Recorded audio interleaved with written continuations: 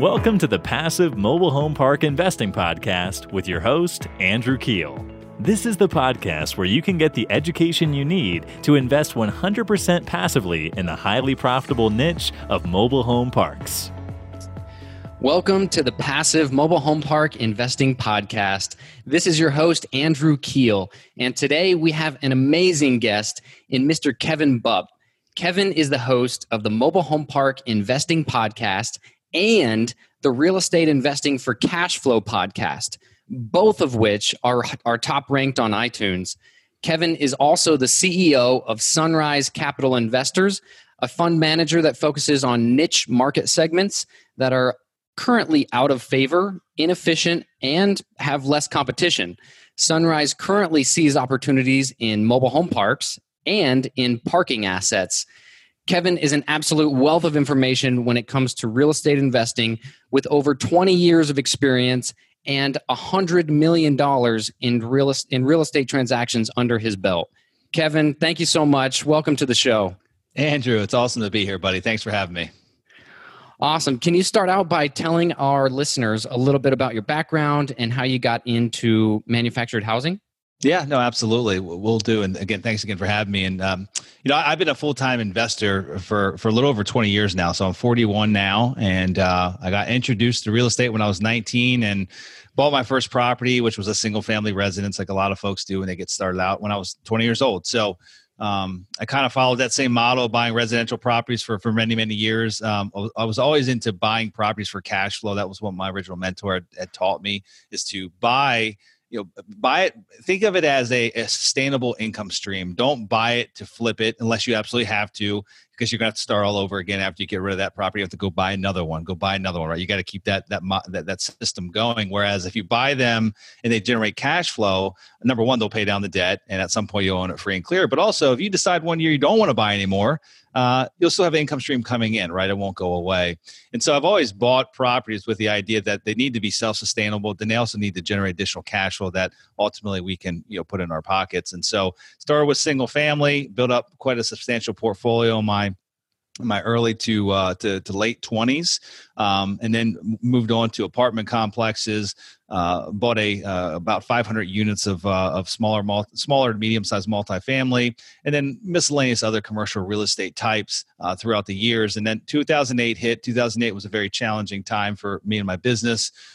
Struggled for a number of years, 3 years of just really damage control, just trying to sort things out and work through the chaos. It's probably the best way to put it. It was just a chaotic time, and learned a lot. Learned what I would have done differently moving forward. Just saw some of the mistakes that were made, and that really allowed me to kind of put forth the plan for phase two. And so again, it took me about 3 years to even consider buying real estate again. And so 2008 through 2011, I didn't buy a thing. I just dealt with the challenges that were ongoing with my prior business. And But around 2011, I started. The fire was still kind of burning. It was like a pilot lamp at that point. It was really low. I'd kind of like snuffed it out a little bit. I started a few other businesses non-related to real estate because I needed income, and so I started other businesses that ultimately kept somewhat of a roof over my head, I guess. But that pilot lamp kept growing and kept trying to ignite. And in 2011, I really started to acknowledge it and started looking for opportunities. But at that point, Andrew, the landscape was very different. 2011 was very different than what pre-2008 was. I mean, the world had basically changed. And so I went on an educational journey, talking to everyone that was in real estate that had either made it through the downturn, or most of the folks were fairly new, like they had just got in after the crash happened.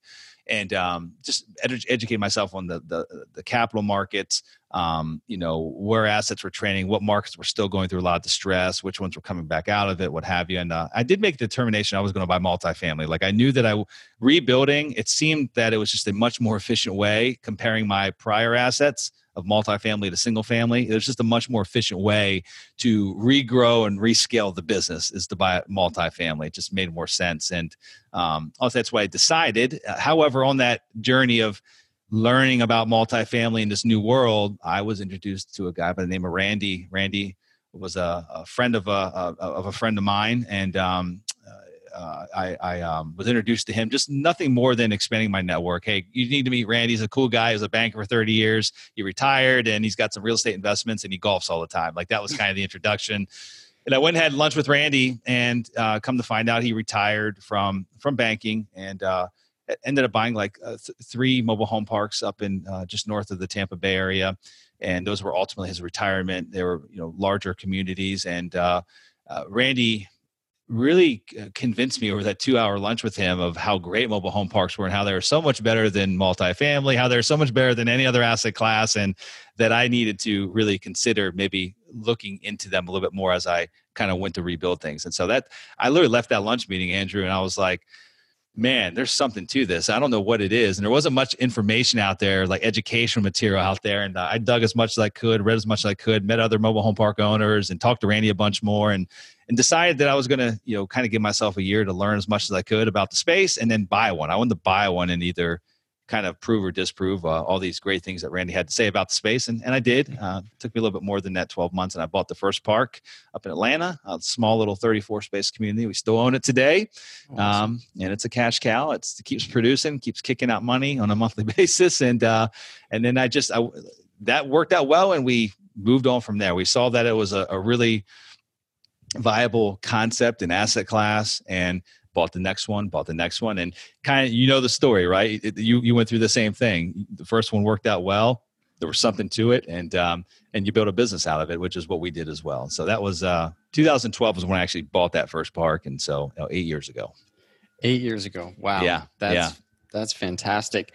And with that first park, because I had a similar story, and with my first park, my on-site manager was like amazing. I inherited her from the previous owners, and she was just fantastic. So that kind of gave me momentum, and I went into the next properties thinking the same. Did you have a similar situation happen where that on-site manager was really good, or did you have trouble? No, very, very opposite type of situation. So this property that we bought was probably one of the most distressed properties that I've ever bought, even to date. Wow. And it was a bank-owned property. Basically, how the story went was the prior owner, prior to losing it to the bank, he had owned it for a dozen plus years. He was the local slumlord. He just didn't, he was a slumlord. I'll leave it at that. He didn't do a good job of running the property. And at some point in time, I forget which hurricane it was, but ultimately at some point in time, there was a number of FEMA mobile homes that were going up for auction nearby. And he went to the local county. He had a lot of really older junky trailers in there. And he went to the county, which happens to be the courts and the county office was like right across the street. Literally, they could see the mobile home park. So he went there and he asked for their permission to bring newer homes in. And they required that he, upgrade some of the infrastructure, the roads, what have you. And he went and bought a number of, literally only a couple year old 3-bedroom FEMA homes. They were normal mobile homes. All the major manufacturers were making them back then. And he brought them in there, made the park nicer, and then literally continued with his old slumlord ways. But he in the process, he pulled out he took out like $1.6 million of debt to do this, and continued his old ways, default on the property, because he just wasn't running it efficiently. And the bank took it back. When the bank took it back, they appointed a court-appointed receiver, and that management company just did a horrific job. So when we found this park, it had 34 homes in it. And there was only 2 people living in the community. The other 32 homes had been ransacked. People stole the AC condenser units. The management company had not shut off the water. And Atlantic does go through freezes. Normally once a year it gets below freezing, at least for a week or two at a time. And so there was water leaks, busted pipes spraying everywhere. It was an absolute disaster. The 2 people that were living there had not paid rent for the 2+ years that court-appointed receiver had taken over. And their total rents between lot rent and home rent was like $385 a month. And this is like, and so anyway, so we looked at it and I'm like, well, that's a lot worse than what I thought. But however, I knew lot rents in that market were fairly strong.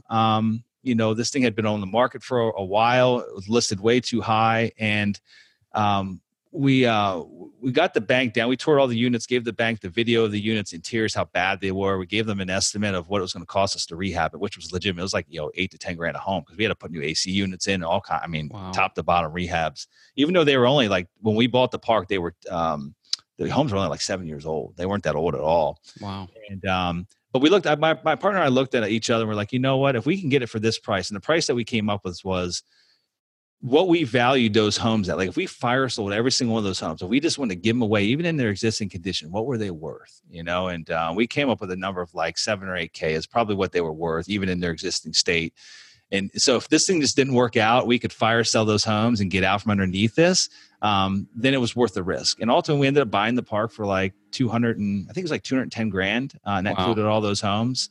But the funny part of that story, Andrew, so I'm rambling on here now, but the funny part of the story is we went to we always try to go to the local municipality and get the city, the town, the village, whatever, get them on board with what we're about to do. If it's a turnaround, like we want to, to build an alliance with them, let them know we're going to do some good things for their community.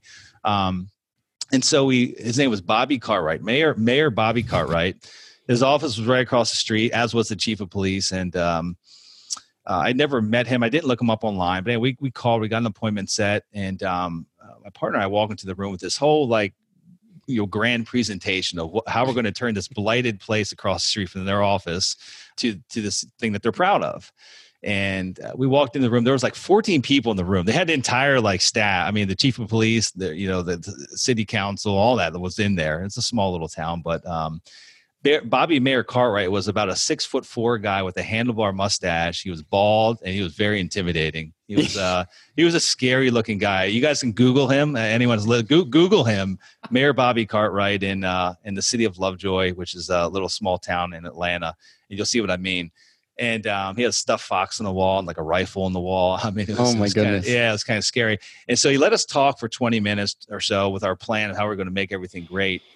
And he looked at us once we stopped talking. He said, "You're wasting your time. You're wasting your time here. I've been trying to shut that park down for years. It's been an eyesore. It's a drain on our resources. Our police are always there." I mean, the guy just rambled on. He was not happy.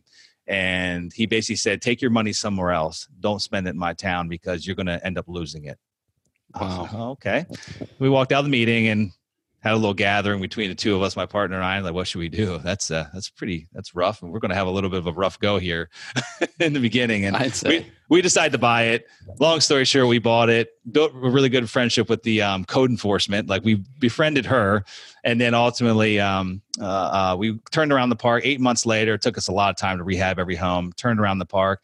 I got a call from Mayor Bobby Cartwright about 9 months into it, apologizing to me. Personally picked up the phone, called me, and apologized for the way he acted, and even wrote a referral letter that we could use for other mayors or town council when we ran into similar situations. Which is common. Wow. Yeah. So we were literally in the middle of another debate with another town. We were buying a park in North Carolina, and he wrote a letter that we could use for that mayor, but also kind of a blank template that we could use, and they would use him as a reference. So that's wow. Pretty cool. That's an amazing story. Wow. So to kind of jump in here, what would you say is the hardest part about the business, the mobile home park ownership operations business? What would you say, how did you guys manage that initial rehab? Did you have to go up to Atlanta a lot? I take it you were in the Tampa, Florida area, right? That's correct. Yeah, no, to answer your question, yes, that particular property, and they were all park-owned homes. I mean, so we owned every single one of them, and every single one needed a massive rehab. Now, I'll give some additional context. Again, I owned a lot of property in the past. I've done tons of rehab. I've run multiple construction crews. And so I wasn't scared of that part of it. I knew it was going to be an uphill battle because it was an 8-hour drive. Atlanta's kind of a weird location for where we're at. It was about a 7.5-hour drive from my door to that door. Or it's only like a 50 or maybe an hour-long flight, but by the time you go to the airport here, fly, get a car, and do it ends up being like very similar time, and you don't have as much flexibility. So we drove all the time. Every week, once a week, we'd drive up and spend 2 days there. We assembled a hodgepodge batch of construction crews, and did our best to manage them while we were there, and then manage them from afar for 5 days. We had an on-site manager we brought in that helped us as well, kind of eyes and ears. But the biggest challenge with that property, Andrew, was it was a complete disaster when we bought it. So even attracting an on-site manager there, I'm not even joking, like every single unit, the bank had taken away all the stairs because they didn't want people they thought they would keep people out from getting inside the units. They took away all the stair. Every stair was missing. AC units were missing. It was known as the local place you could dump stuff. So like people are still coming and dumping. I mean, it was just a disaster. And we finally found a manager that would, that kind of could get on board with it. We rehabbed her unit first up front and kind of kept it away from all the other mess. And she stuck around for about a year while we went through this. And so that was incredibly helpful, but it was a lot of work. It wasn't a scalable model. Like there's no way we would probably do that today.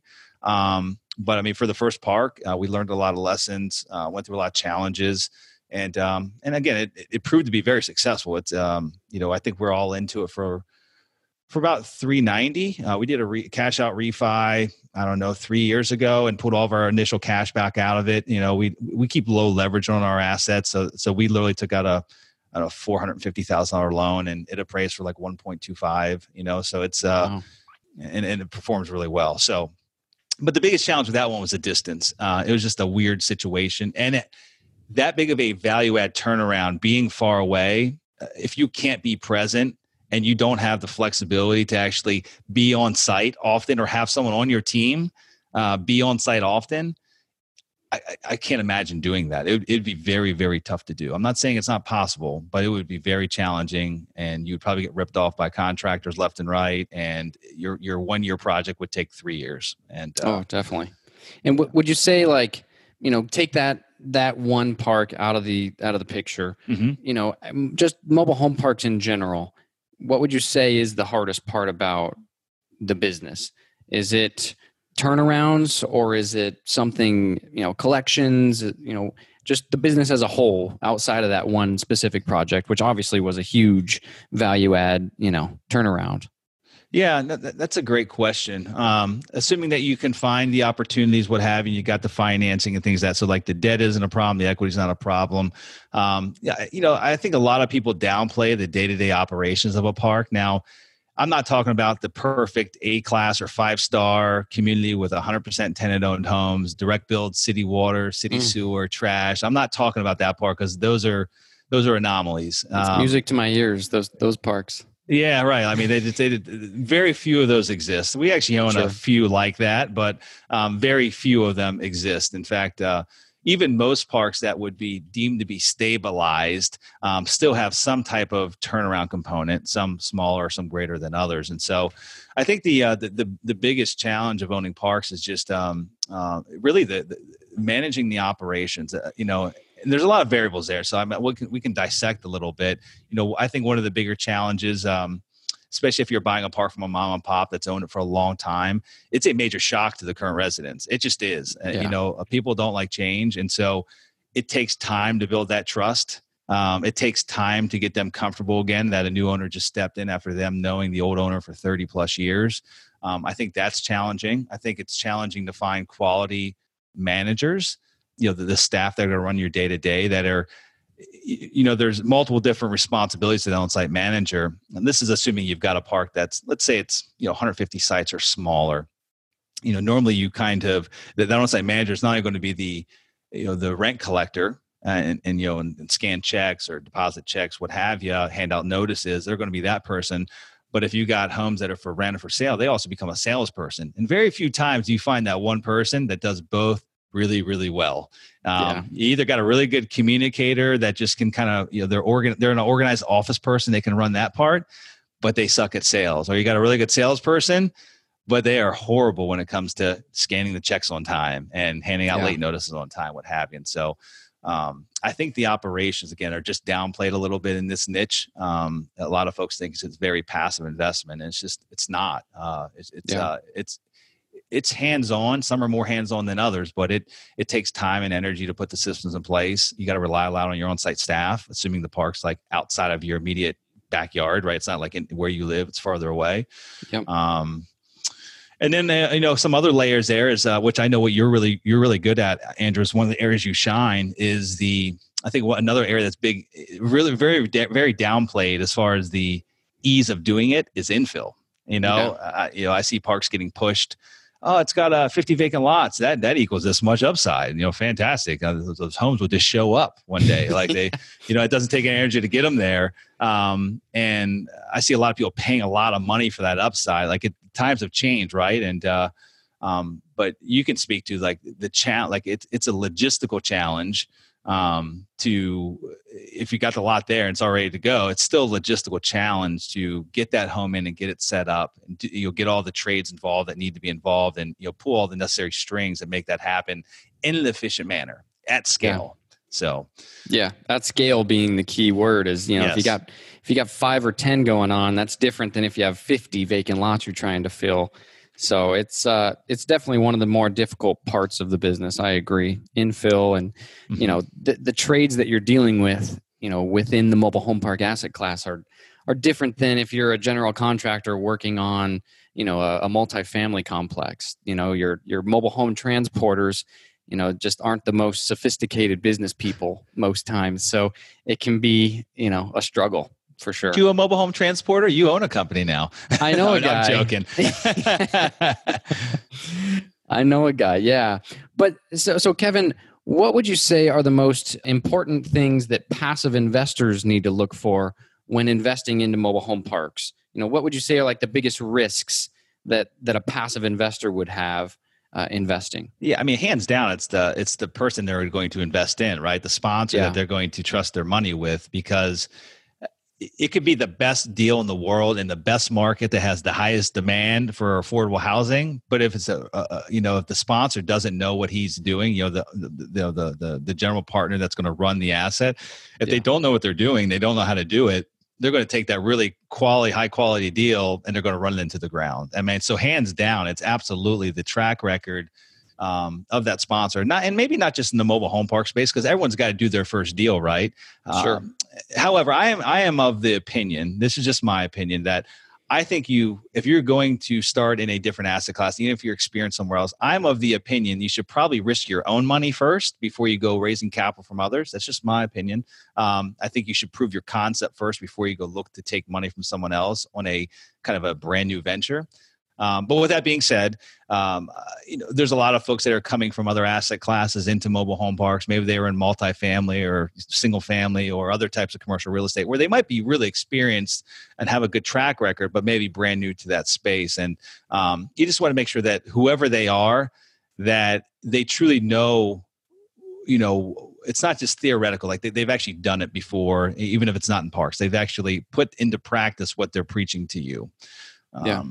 So I mean, hands down, that's it. Do you have any tips on how a passive investor would vet an operator? Yeah, again, back to track record. I mean, I think just, really digging into what is their history? What have they done? How has that played out? As far as have they had other investors? If they've had other investors in the past and other ventures, then, ask to speak with a handful of those investors and find out what their experience was. I've seen even sponsors go as far as doing background checks, right? Which I think I kind of like, right? I mean, you shouldn't have anything to hide. Not being limited partners doing background checks on sponsors is what I meant. Mm-hmm. And, a sponsor shouldn't have anything to hide. And so you can really put a really beautiful marketing spin on anything. I mean, just go to any crowdfunding site, look at any of the broker packages. It's very easy to make something seem so pretty and it's a no-brainer. Like this thing will work no matter who takes it over, right? I mean, gosh, this is just a hands down screamer of a deal. It doesn't matter if the sponsor is not the right person, if they don't have that tracker, they don't have that experience. And so again, you got to dig a little deeper and find out who they are, what they've done, who they've worked with, even check references of past business partners, right? I mean, that normally folks that have, that they've been in other businesses, and I know things might not always end amicably, but it shouldn't be a trend that if you go back and actually see what they've done in the past, where none of them have ended amicably, right? They've always had bad partnerships that have split up. Right? Like that might be a red flag. Sure. Just dive deep. Simply put, dive deep into the sponsor and what it is they've done in the past. Yeah, no, I agree with you. That's a great tip. Do you have any other tips? I mean, are there any other things that you would suggest, Andrew, to passive investors to get more comfortable with a passive investment with a sponsor? Yeah, I'm big on track record. Look at what they've done before, and if you're taking risk to be the sponsor's first partner in the asset class, you need to just understand that there's more risk there, and you need to get more of a reward for doing that. So I agree. Looking at the track record is going to be key. Yeah, like I said, I like the idea of proving the concept. I mean, it's probably the most common piece of advice I give to like new investors. It doesn't matter whether they're looking to buy apartments or single family home portfolios or mobile home parks or anything else. If their goal is to build a business out of it, right? But they don't have a lot of money. Maybe they don't have enough money to do it themselves. They need to bring in capital at some point in order to achieve their goals of how big they want to be. I think that it's incredibly important to, even if it's, hey, I want to go own 500 unit apartment buildings. Great. How about go figure out how to buy exactly the similar model of what you intend to do with an apartment building. Like, so maybe you're going to be a value add play. Like you want to go in and buy a C plus 500 unit apartment complex, and you want to upgrade all the units and amenities package, what have you, and make it into a B minus, right? That's your objective, so you can raise rents. Do that with a fourplex. Do it with something that you can do yourself, the same exact model, prove that concept, and then you can truly speak in a marketing package to an investor. You can give a real pitch of like, here's what I've done. Here was my business plan. Here's how I executed on it. Here's how long I projected it would take me. Here's how long it really took me. Here are the challenges I saw along the way. Here's how I overcame them. And then here's exactly how I'm going to do it on this 500 unit apartment complex. Do you want to come along for the ride? Right? It's a little bit more of a easy to follow story. It can give the more comfortability to an investor as well that they've actually done something. Definitely. So going into your experience in mobile home parks, can you explain the value add components that you've implemented? A lot of listeners come from different asset classes like multifamily, and there's just different value add components in mobile home parks specifically. So can you elaborate on that a little bit? Yeah, no, absolutely. From a high level, operational expenses, situations where there's maybe too much payroll, where they've got multiple staff that aren't really necessary. They've got, water leaks they're not taking care of. So their water and their sewer bill is 2 or 3 times the amount of what it should be. So just really reducing the operational load on the asset itself. That's one of the big ones. I mean, you and I could probably both look at a P&L very quickly and determine, where there's excess. And so getting comfortable with understanding that side of the business of what it should be and versus what it is today and how to, cut that down. That's one of the big ways to add value. Another way is with utilities. A lot of these parks were built many, many moons back. And back then, water and sewer wasn't very expensive. Now it is. And so a lot of them were built to where that was kind of factored into the lot rent. Water and sewer is just part of the lot rent. It was not billed individually. However, water and sewer has gotten much more expensive over the years. And so now there's a lot of parks, that you'll come across that it's included in lot rent. However, we'll go in and put sub-meters in on each individual lot, and then we'll bill back the residents for their, respective usage. We bill back trash, depending on the market. Some markets you'll find that there's themes. Like you'll run across some markets that it's just common. Every park in that market, the trash is included. It just is. And a lot of times we won't touch it if that's kind of the theme across the board. However, in other communities, you'll come across where trash has been built back by other communities, but in your community you just bought, it's not. And so we'll pass that back. Another way is to do infill, like we had talked about, actually, bringing homes into any of the vacant lots that exist in the park. New or used, it depends on, kind of what your flavor is. We've done both. And so I call that's like high hanging fruit, right? There's like low hanging fruit and there's high hanging fruit. Low hanging fruit is operational changes, lot rent increase. Lot rents are below market. I'd say that middle of the road would be sub-metering utilities and billing that back, or middle of the tree as far as hanging fruit. Sub-metering utilities, there's cost there. There's like some vendors you got to get involved, and it's a process. And then the high-hanging fruit is infill, right? Like those are like the 3 categories I like to place it in. And so that's what we look for. Any park that we buy, we want to know where there's an opportunity to increase the value. Yeah, I love that. Yeah, those are all great value-add strategies. Did I miss any? Did I miss any that Is there any secrets that you know about that I don't, that you want to share with me?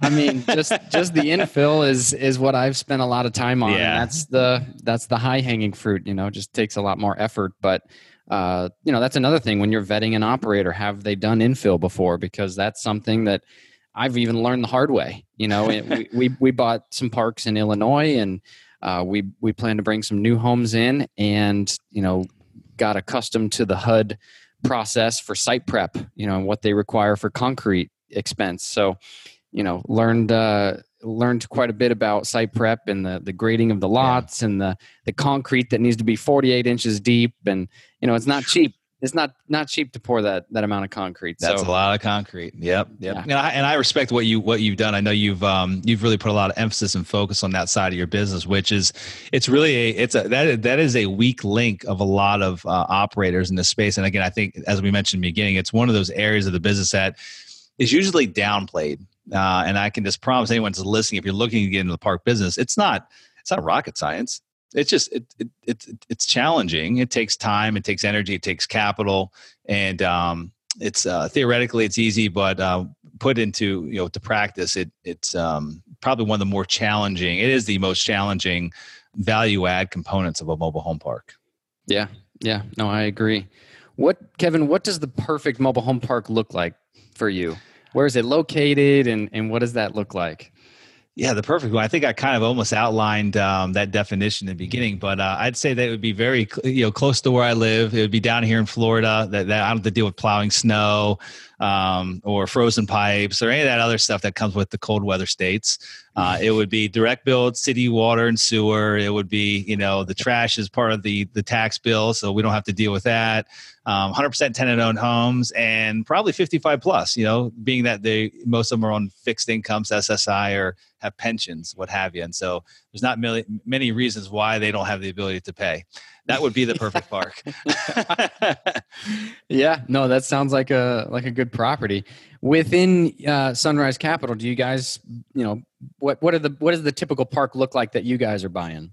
Yeah, so, and we bought everything. Well, I wouldn't say we've ever bought a one-star park. And when I think of a one-star park, I think of like a junky trailer park, really on the wrong side of the tracks. No matter what you do, it's not going to attract the right clientele. No matter how much lipstick you put on it, it's still going to be ugly. It's going to be full of drugs, sex, and rock and roll. So that's like a one-star in my opinion. Like that's my internal definition of it.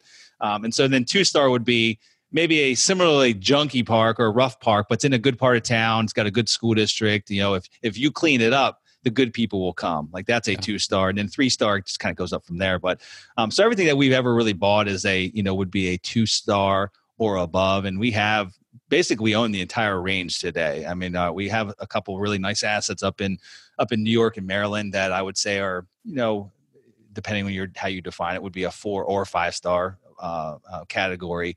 And then we've got a number of I'd say 2.5. Nothing that we ever buy as a 2-star stays as a 2-star, right? Like our objective is to get it to a 3-star, go and pave roads, make improvements, bring in some nicer homes, skirt homes, all that, to make the aesthetic improvements needed to get to a 3-star.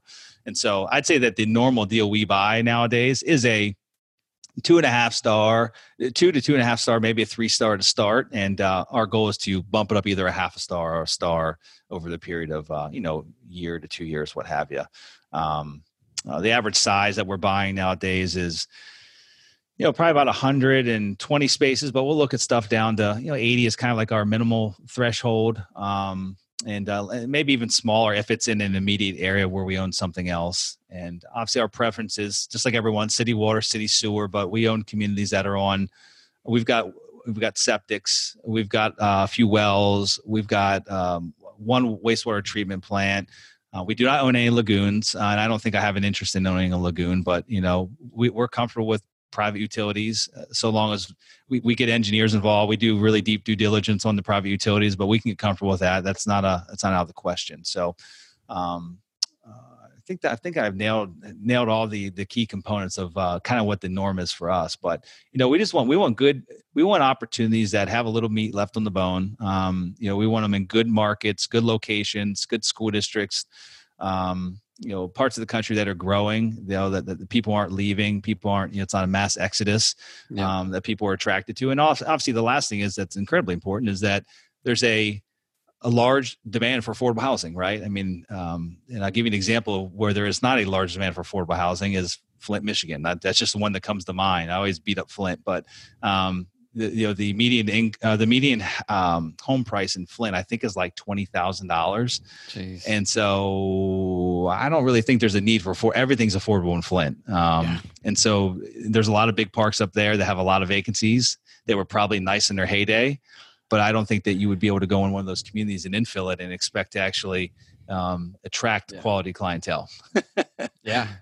And you see them floating around online and for these crazy double-digit cap rates, but not the. Yeah, don't be lured in by the crazy double-digit cap rate. It's one of two things: either it's in just a horrific market, or the brokers evaluating it wrong by actually capitalizing the park-owned home income. It's one of the other.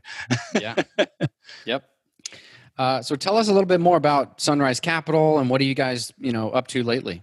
Yeah, no, that's a great question. So we're a boutique private equity firm that specializes in mobile home parks. Also, we've recently added another asset class to the equation, which is parking assets. Surface parking lots, parking garages. Which at this point we're not putting too much of an emphasis on just today. With the pandemic and what have you. So mobile home parks is our core competency, and over the last. When I initially got started, I bought parks with my own money or with a partner, one other partner, and then about 5 years ago we formed what's known as Sunrise Capital Investors, and it started raising capital via a fund model, to purchase mobile home assets across the country. So today we own assets in and now it's 12 different states. We just sold a park, so 12 different states, and we've got 19 assets, and now we're right around 1,900 lots in total. Awesome. So as far as what we're doing today, we've been a little calm over the past 4 or 5 months with COVID, just kind of waiting and watching to see what would play out. I'm overly conservative, especially after going through 2008. It's probably to my detriment. I mean, there's probably opportunities that we've missed on because I'm overly conservative, but there's always going to be deals out there. I think the important thing to understand is never get caught up in that feeding frenzy. I saw it back in 2006 and 2007 before the crash, as far as people if I don't buy today, there's never going to be a deal left. Right. And I might as well overpay because there's not going to be a deal. Nothing's going to be left. The price is going to keep going up, up, up. And so don't ever get caught up in that anxiety feeling of you got to buy just to buy, and know that there will always be opportunity. No matter what part of the market cycle we're in, there's always opportunity. Sometimes you just got to dig a little harder to find it. Yeah, definitely. So are you guys currently raising right now, or? We're about to roll our third fund. Yeah, we're about to roll our third mobile home park growth and income fund here. We're shooting for mid-September to push it out. So awesome. It was supposed to go out in April, and as March rolled around, we realized that it probably wouldn't be the right timing. Yeah. So really our focus for the past, 5 months has been on our current assets, make sure that we had necessary liquidity, make sure that we focused on only projects that made sense. So we kind of halted a lot of CapEx projects for the first couple of months of COVID. We've resumed pretty much all operations as normal across the board. And however, I do think, Andrew, I think what's, collections across the board have been really strong. Residential real estate in general, mobile home parks, multifamily, residential rentals, it's been incredibly strong across the board. However, I'm of the mind that it really isn't a true barometer of where we're at, in the economy. And really what I mean by that is, I think there's a number of residents, I don't know how many in all of our communities, your communities, mine, and everyone else that's listening, that are only paying their rent because they're getting stimulus checks, right? They're out of a job and they're making substantial amount of money, sometimes more than what they were at their job. And whenever this blows all over, whether it's November when the election happens or whenever, but whenever that stimulus stops, I do think that there will be some tougher roads ahead for collections. There will be, we'll probably have a double-digit unemployment rate. That means that there's going to be people in our communities, all of them, that don't have the ability to pay. They literally don't have a job. There's no job to go to. So, but time will tell. But I still think that we're in the most resilient asset class that exists. There's no better affordable housing option than mobile home parks. And I always like to say you could pick any mobile home park in any of the markets that you own, any of the mobile home parks in the markets that we own, and there is not a better option, a cheaper option for a family of 4, a family of 6, whatever the size family, to rent a 3-bedroom 2-bedroom, 3-bedroom unit, for them to live in, that is cheaper than what they could live in that mobile home park, assuming they own that home. Average lot rents are $300 a month, across the country, give or take. There's nowhere in any of those markets that anyone could find to live for $300 a month. Probably not even a studio like room or apartment, for $300 a month. And so I think hands down, we have the most affordable quality housing option that exists today. And I think it will continue that way for forever. Yeah, no, I agree. What do you think about the mobile home park asset prices? Do you think that they will be affected anytime soon, or, what's your take on the future of that? If I had to give an opinion of what might shake out over the next couple of years, and I don't know if it necessarily has to do with COVID exactly, but I think there's a lot of new operators getting into this space, like a ridiculous amount, that are buying parks that are paying prices that we personally would have a hard time justifying for a particular asset. Knowing that the margins are very thin and that it's going to be a lot of work to even hopefully meet those projections. And so I think there will be a lot of folks that get wake up calls and I don't wish that on anyone, but I think there'll be a lot of operators that have bought that will get wake up calls, that bought based on a pro forma that, ultimately weren't able to kind of meet that business plan that was originally mapped out. It became much harder, much more challenging, much more costly for them to do that. So I think there'll probably be some parks that come back around that maybe were overpaid for, only due to lack of, operational ability by the sponsor, and also overpaying, right? Just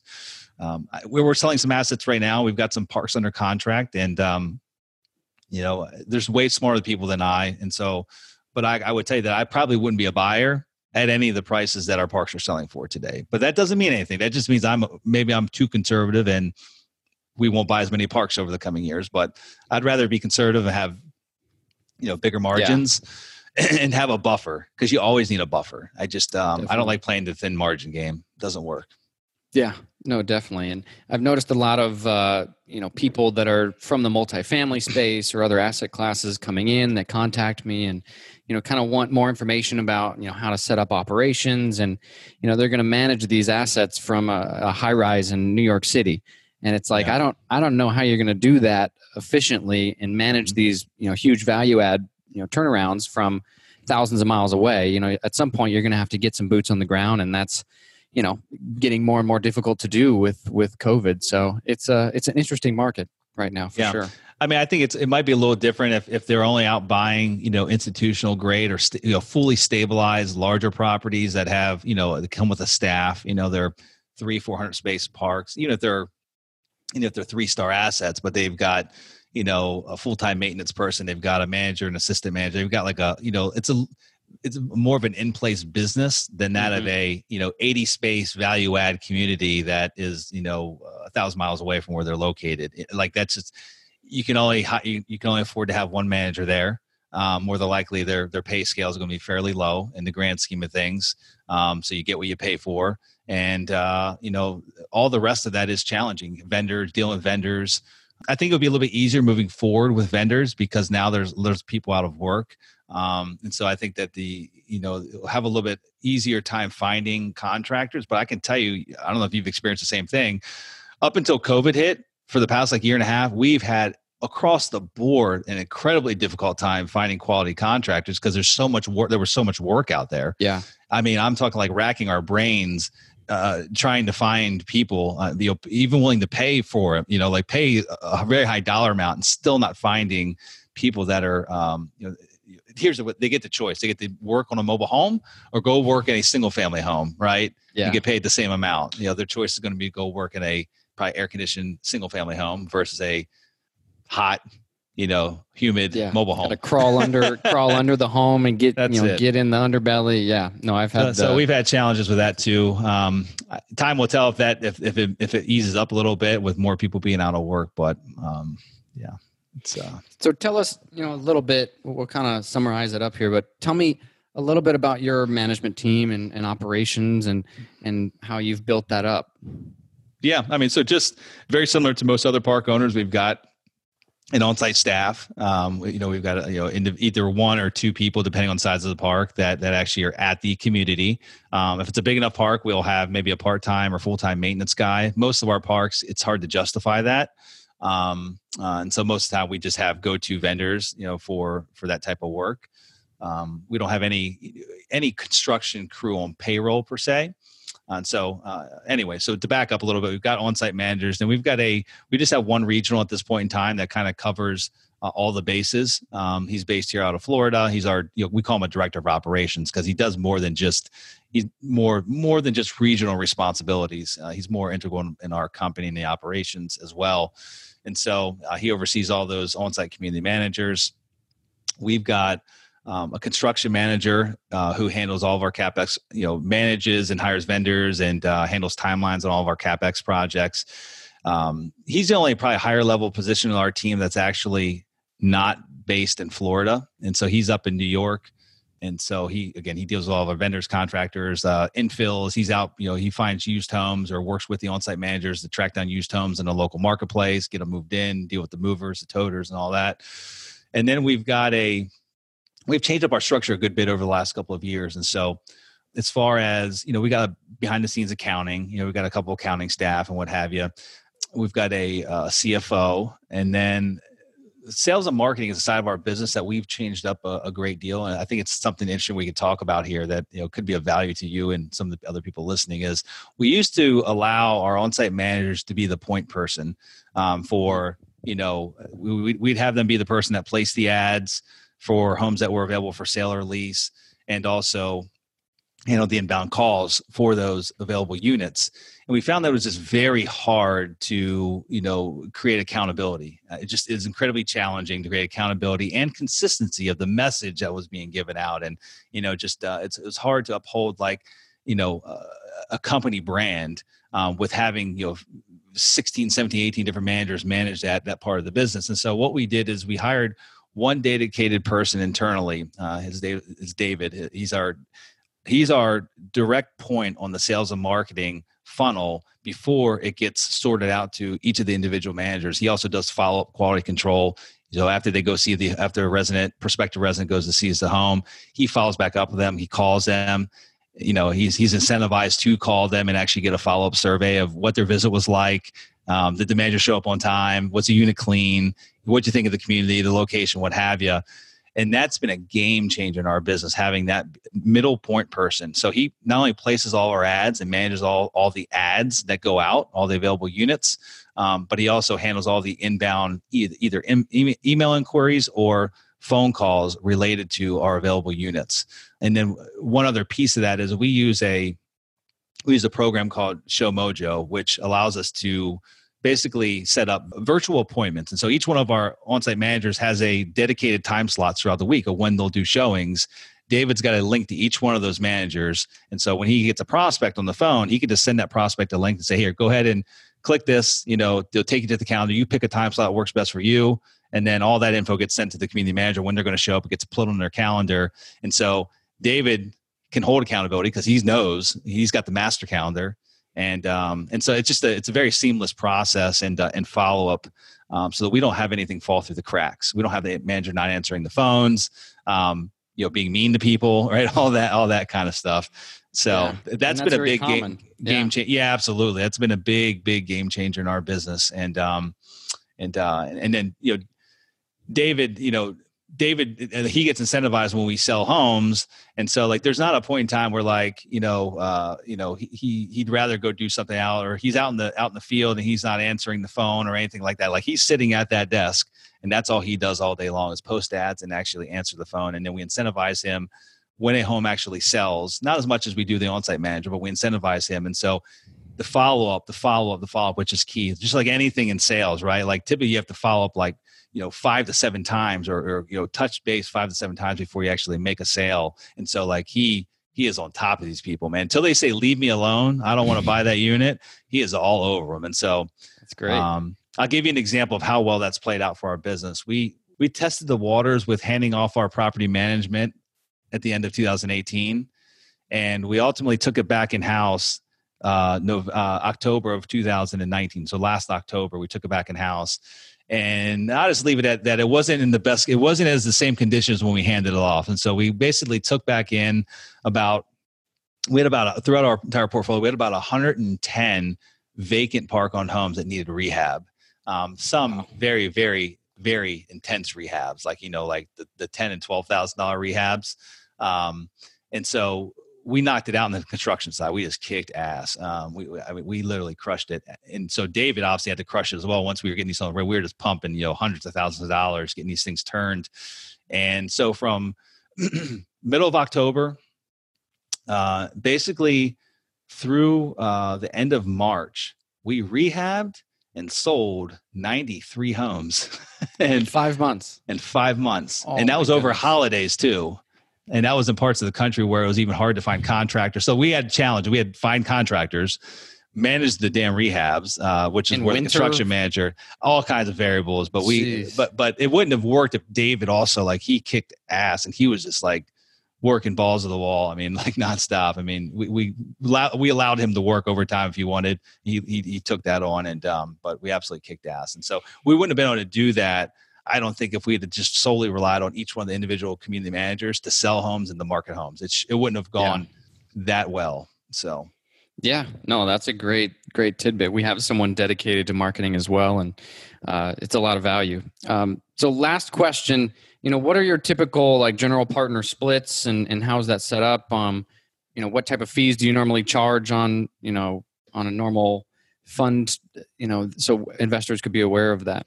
Yeah, I don't think I'm not going to try to avoid the answer because there's not really a typical. And the reason why I say that is our fund one, ended up being different than fund two. We learned things, the market changed. And so I'll answer it this way because I think this is a more appropriate way to answer it. And we don't have fund three rolled out yet. And so I don't want to speak to that in the event something changes in between that and this show. And so I'll answer it this way. We know our investors really, really well. We know what their ultimate financial goals are. We know what type of returns they're looking to achieve by investing in the partnership with us. And so obviously the market's shifted. You can't buy deals at the same price you could have bought them 5 years ago. Just you can. I shouldn't say you can't, but that's not the norm, right? The prices have definitely gone up. Cap rates have come down. And so we built our pref structure on the front end. And we build our fee structure, and then also the waterfall structure, the splits. We build that, we back into that based on what type of deals we intend to be buying. Like now, the deals are very different than they were a couple of years ago. So what type of deals do we intend to be buying based on, projected returns of that quality of deal, the location, the size, what have you, all the details there. And we back into what the splits and what the fund structure needs to be in order to comfortably know that we're going to be able to achieve what we've projected to our investors, if that makes sense. And so generally speaking, our next fund, more than likely, again, don't hold me to this, but there's going to be somewhere between a 7 and 8 pref. It's going to be a 70-30 split. So 70 to the LPs, 30 to the GPs. That was different on our last fund we just did was a 60-40. And the very first one was a 50-50. So it's changed over time based on the deals. As far as the asset and acquisition fee, we don't have it nailed down just yet, and so I'm not going to speak to that. But we do take an acquisition fee, we take an asset management fee, so that's the high level perspective of how our fund's structured. That's more than enough. Yeah, I appreciate you sharing that with everybody, just so they kind of have a ballpark. But I think it's important. I get the question all the time. In fact, I literally just had the question earlier today with a couple guys they own a couple parks actually, and they're looking to raise capital, and they're like, "How do you do it?" I'm like, "Well, I can give you the basic mechanics of how it works, but like my structure might not work for you because I don't know who your investors are. I don't know what their expectations are. And you can easily back into it if you get to know your investors and what they're hoping to achieve financially. And then you identify the types of parks you intend to buy and kind of model out what you think the returns are going to be on those parks. You can back into what the structure needs to be of the fund.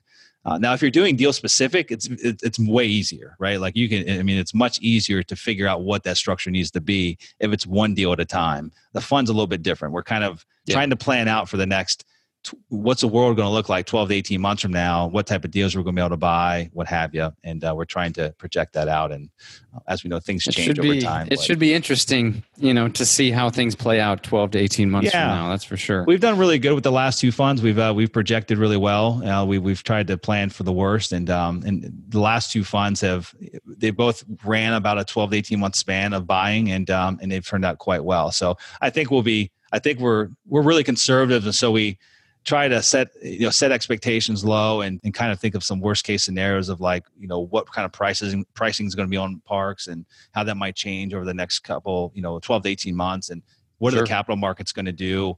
I think we can agree that rates have to stay low for at least the next year. I mean, I can't imagine, the world would fall into a tailspin really quickly if the rates even went up like 20 basis points. So at this point, definitely. Well, Kevin, thank you so much for coming on the show and adding value to all of our listeners. I really appreciate it. Kevin, how can listeners get a hold of you if they'd like to chat more or get more information about Sunrise Capital? Yeah, no, I appreciate that, Andrew. Thanks for having me. And for anyone who has an interest in Sunrise Capital, our company, and what we do, you can go to our website. It's sunrisecapitalinvestors.com, and there you can sign up and get on our list for when we release offerings. You can be the first to know about it. If you want to contact me personally, you can either go to my website, kevinbupp.com. You can find me there. Just use the contact us or contact me link in there. It'll come right to me. And then I've got my podcast as well. You can pretty much find me anywhere, Andrew. But you can listen to the podcast, go to my website, go to the company website, and I'm not too hard to track down, just like you're not. Awesome. I love that, man. And I highly recommend everybody contact Kevin and chat with him because he has a tremendous amount of value to offer you. So if you like the show, I really appreciate it if you could subscribe to get signed up to receive all of our future interviews with rock stars in the mobile home park space, just like Kevin. That's it for today. Thank you all so much for tuning in. Hey, are you getting value out of this show? If so, would you mind please going over to iTunes and leaving the show a quick 5-star review? I have a goal of hitting over 100 5-star reviews by the end of 2021, and it would mean the absolute world to me if you could help contribute to that. Thanks ahead of time for making my day with your 5-star review of the show.